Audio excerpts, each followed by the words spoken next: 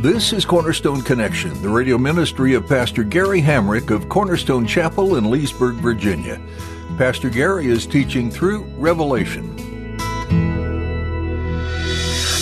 love is calling, listen, truth opens up your eyes. Mercy is waiting for you with every sunrise. When we get here into chapter 6, you're going to notice that when the seals are opened, the first 4 seals that are opened are attached to 4 horses. And this is sometimes known in culture as the 4 horsemen of the apocalypse. So we're going to see here in chapter 6, as each seal is opened, there is first a white horse, then a red horse, then a black horse, and then what the Bible says is a pale horse. It really means a light green horse.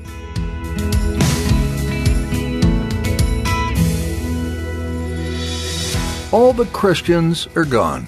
Just like that. Mass chaos is all around, and you wonder what's happening.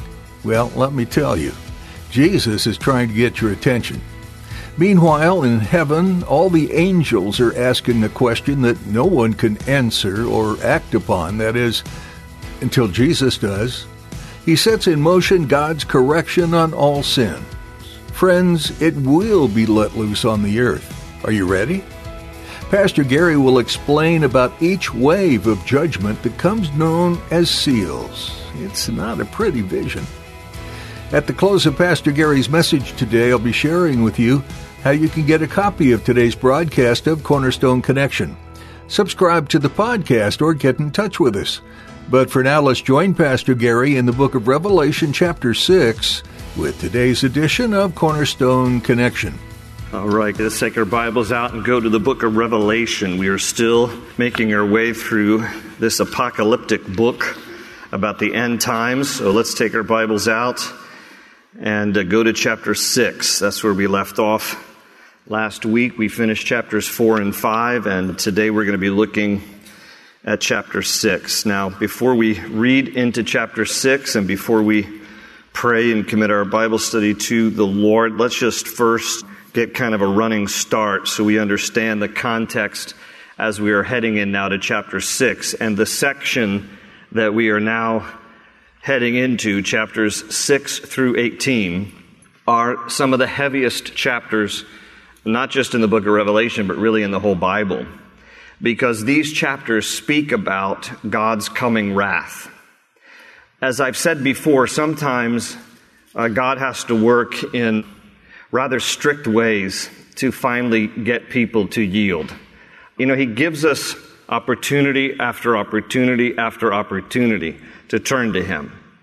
And if we are stubborn and we refuse to, then He will literally turn up the heat to try to get our attention, to try to get us to the place where we finally will cry out to the Lord. That's His heart behind chapters 6 through 18. I don't want anyone to read these chapters and think, what a loveless God, what a harsh God, what a terrible God.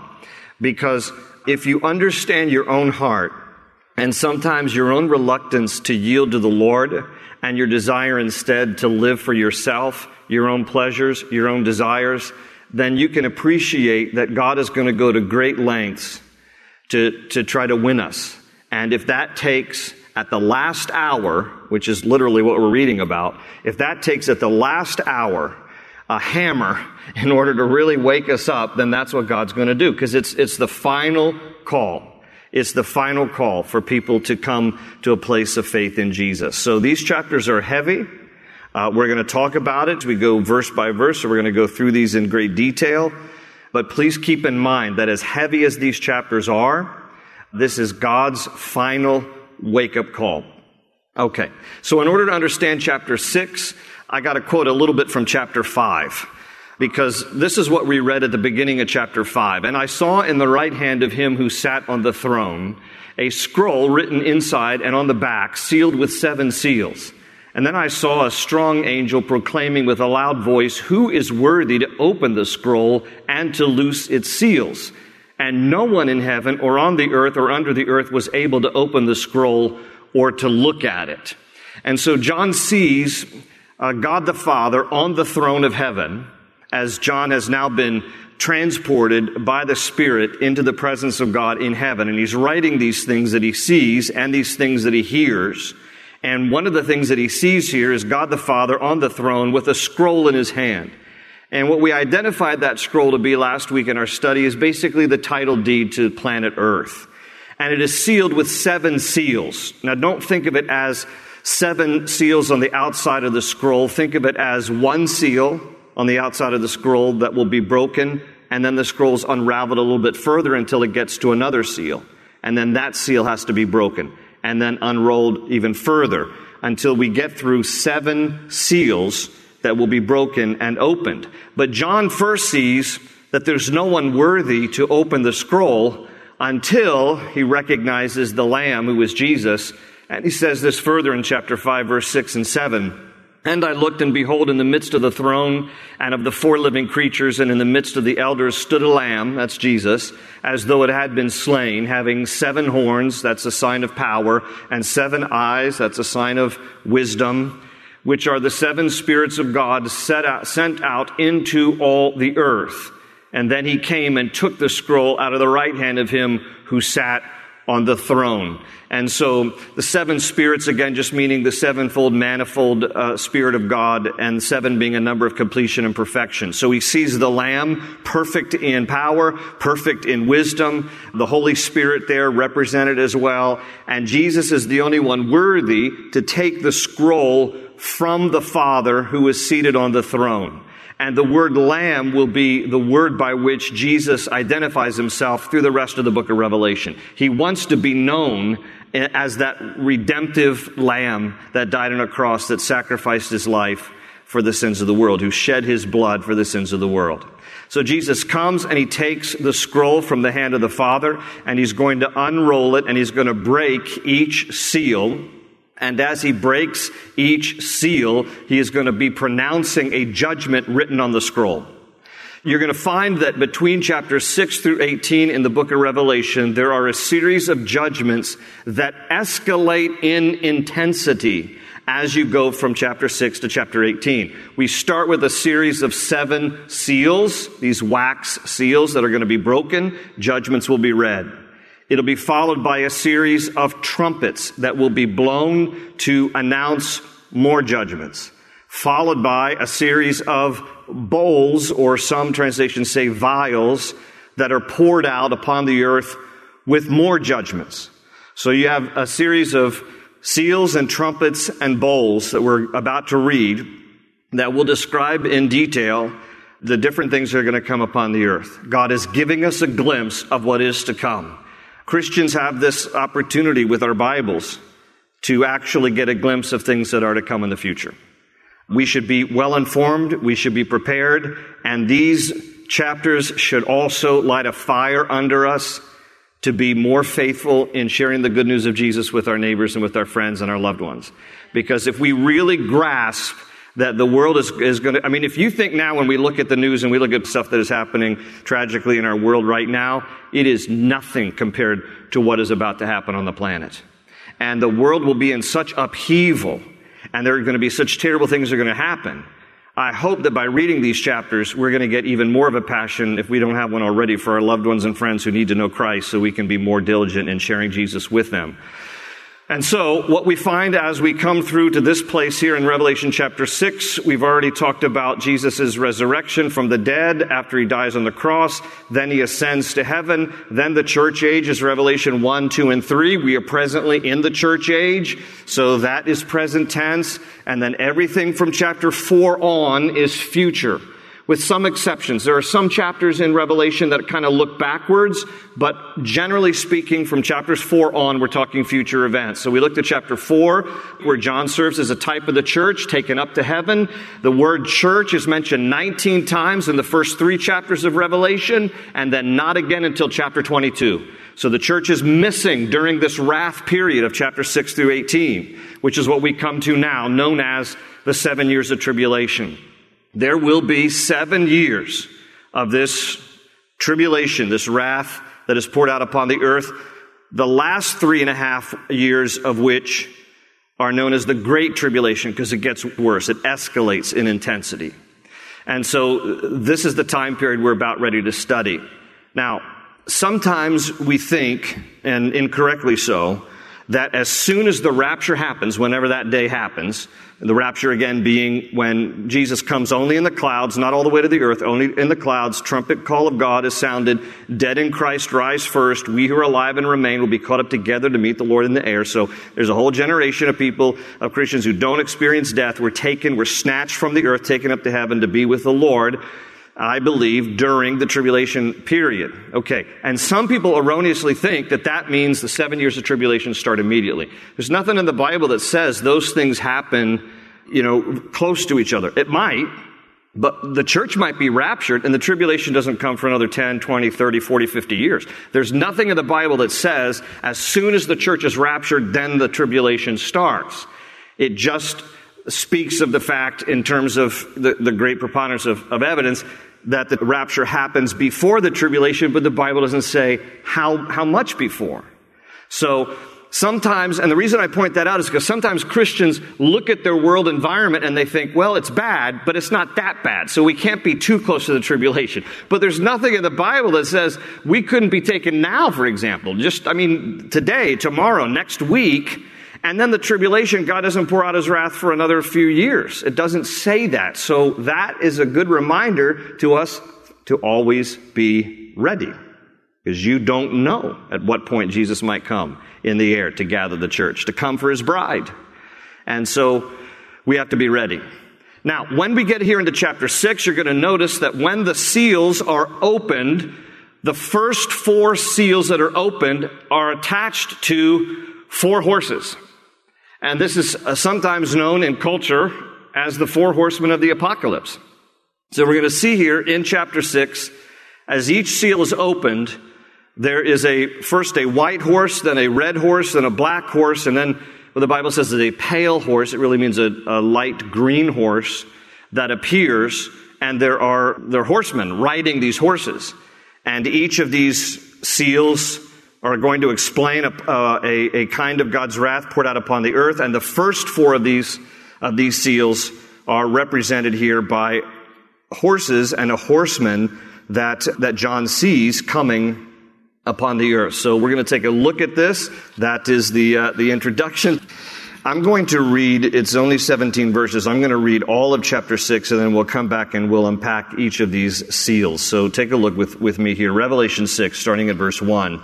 John says, "Now I saw when the Lamb opened one of the seals, and I heard one of the 4 living creatures saying with a voice like thunder, 'Come and see.' And I looked, and behold, a white horse. He who sat on it had a bow, and a crown was given to him, and he went out conquering and to conquer. And when he opened the second seal, I heard the second living creature saying, 'Come and see.' Another horse, fiery red, went out, and it was granted to the one who sat on it to take peace from the earth, and that people should kill one another, and there was given to him a great sword. When he opened the third seal, I heard the third living creature say, 'Come and see.' So I looked, and behold, a black horse, and he who sat on it had a pair of scales in his hand. And I heard a voice in the midst of the 4 living creatures saying, 'A quart of wheat for a denarius, and 3 quarts of barley for a denarius, and do not harm the oil and the wine.'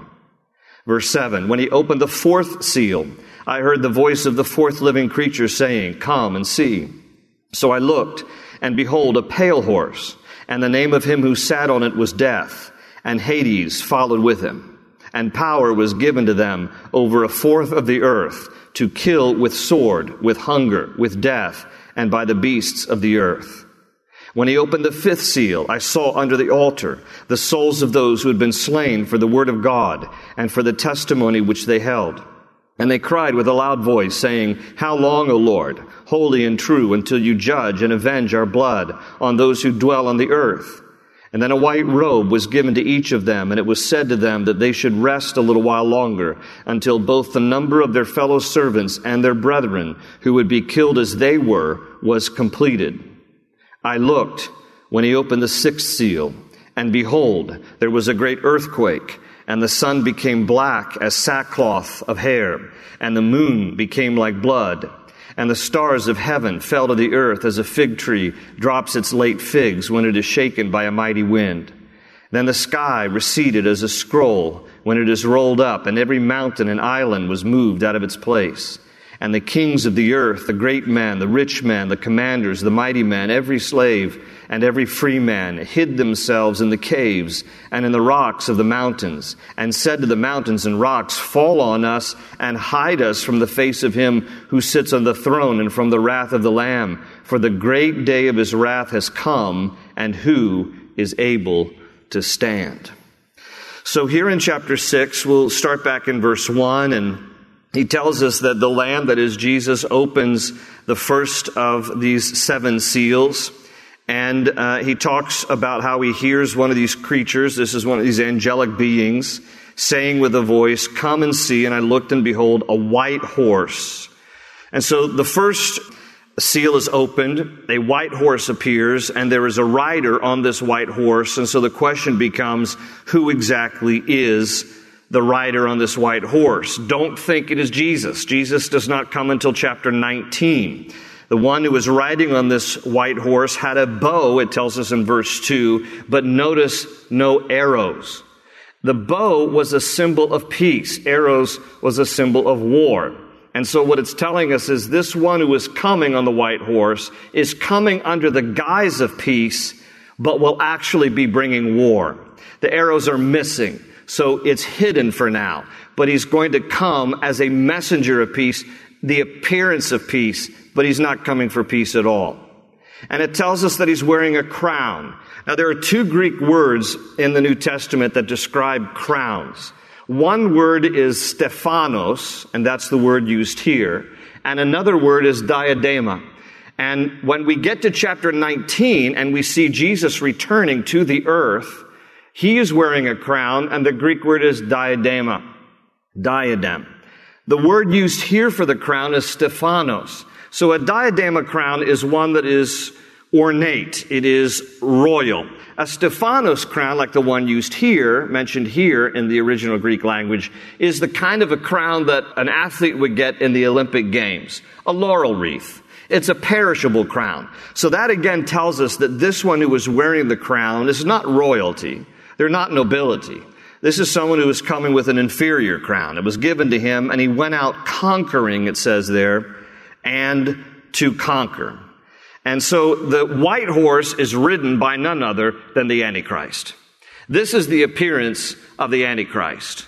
The Antichrist will come during the tribulation period. And I want to first mention a few things about the Antichrist, the titles of the Antichrist, and then we'll talk a little bit about the traits, and then finally the timing. So first of all, the titles of the Antichrist. He goes by a few different titles in the Bible.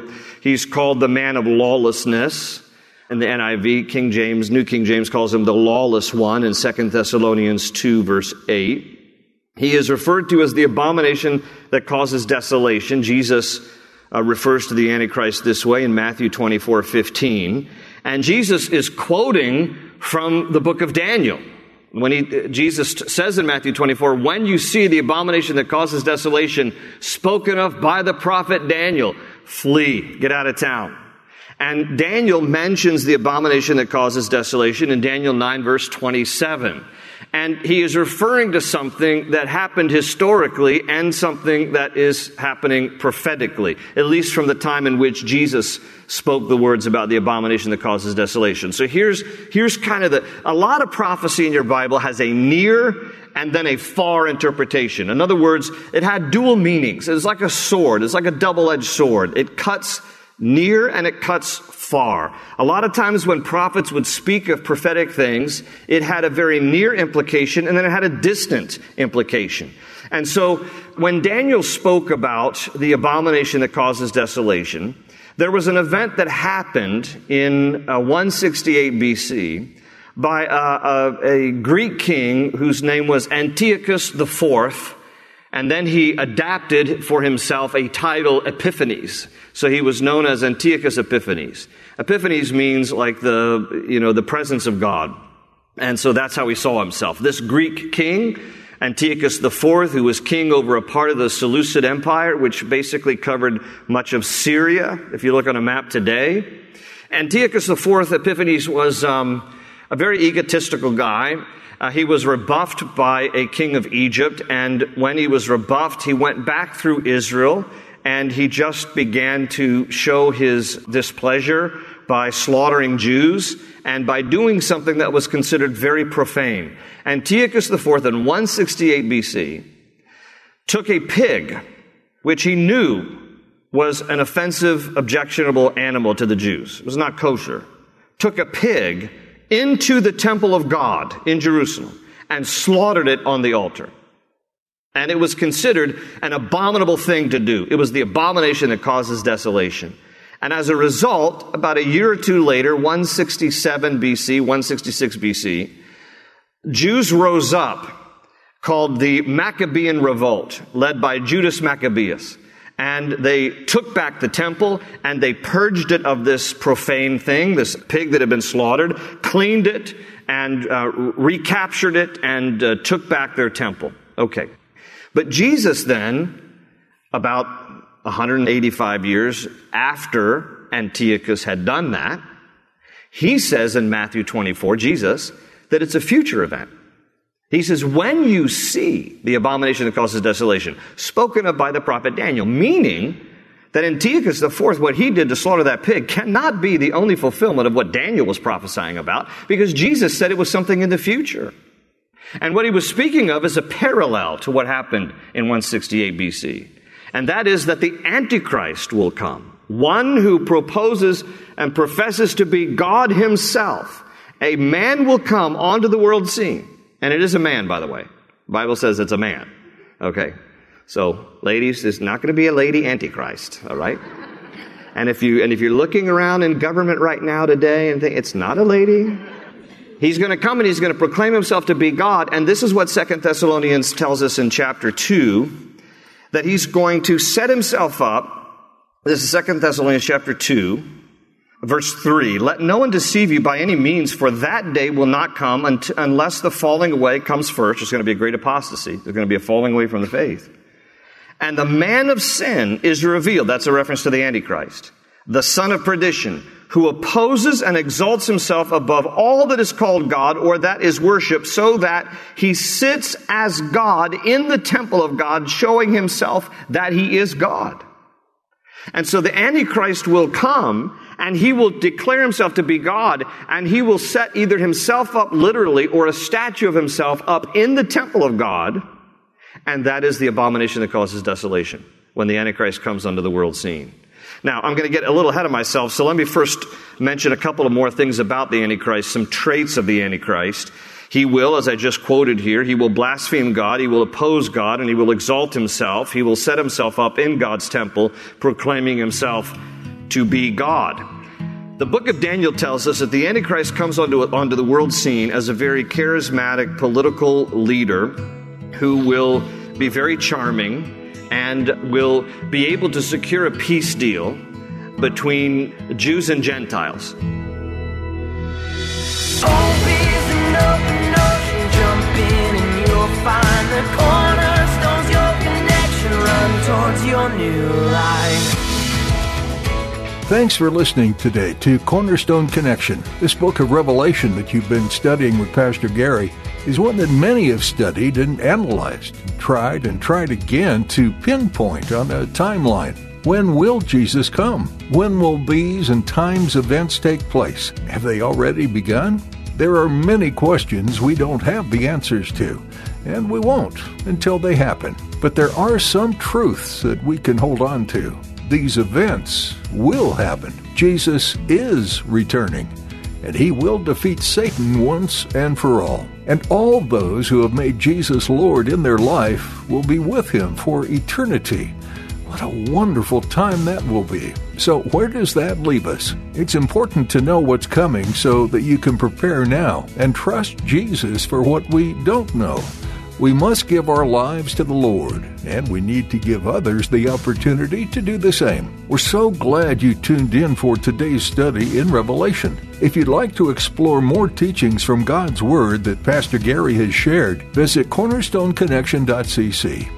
There you'll also learn more about the church behind this ministry, Cornerstone Chapel. Come visit us if you're in the area. All the information you need is at cornerstoneconnection.cc. Join us next time for more here on Cornerstone Connection. They say you're a wandering soul, that you've got no place to go, but still you know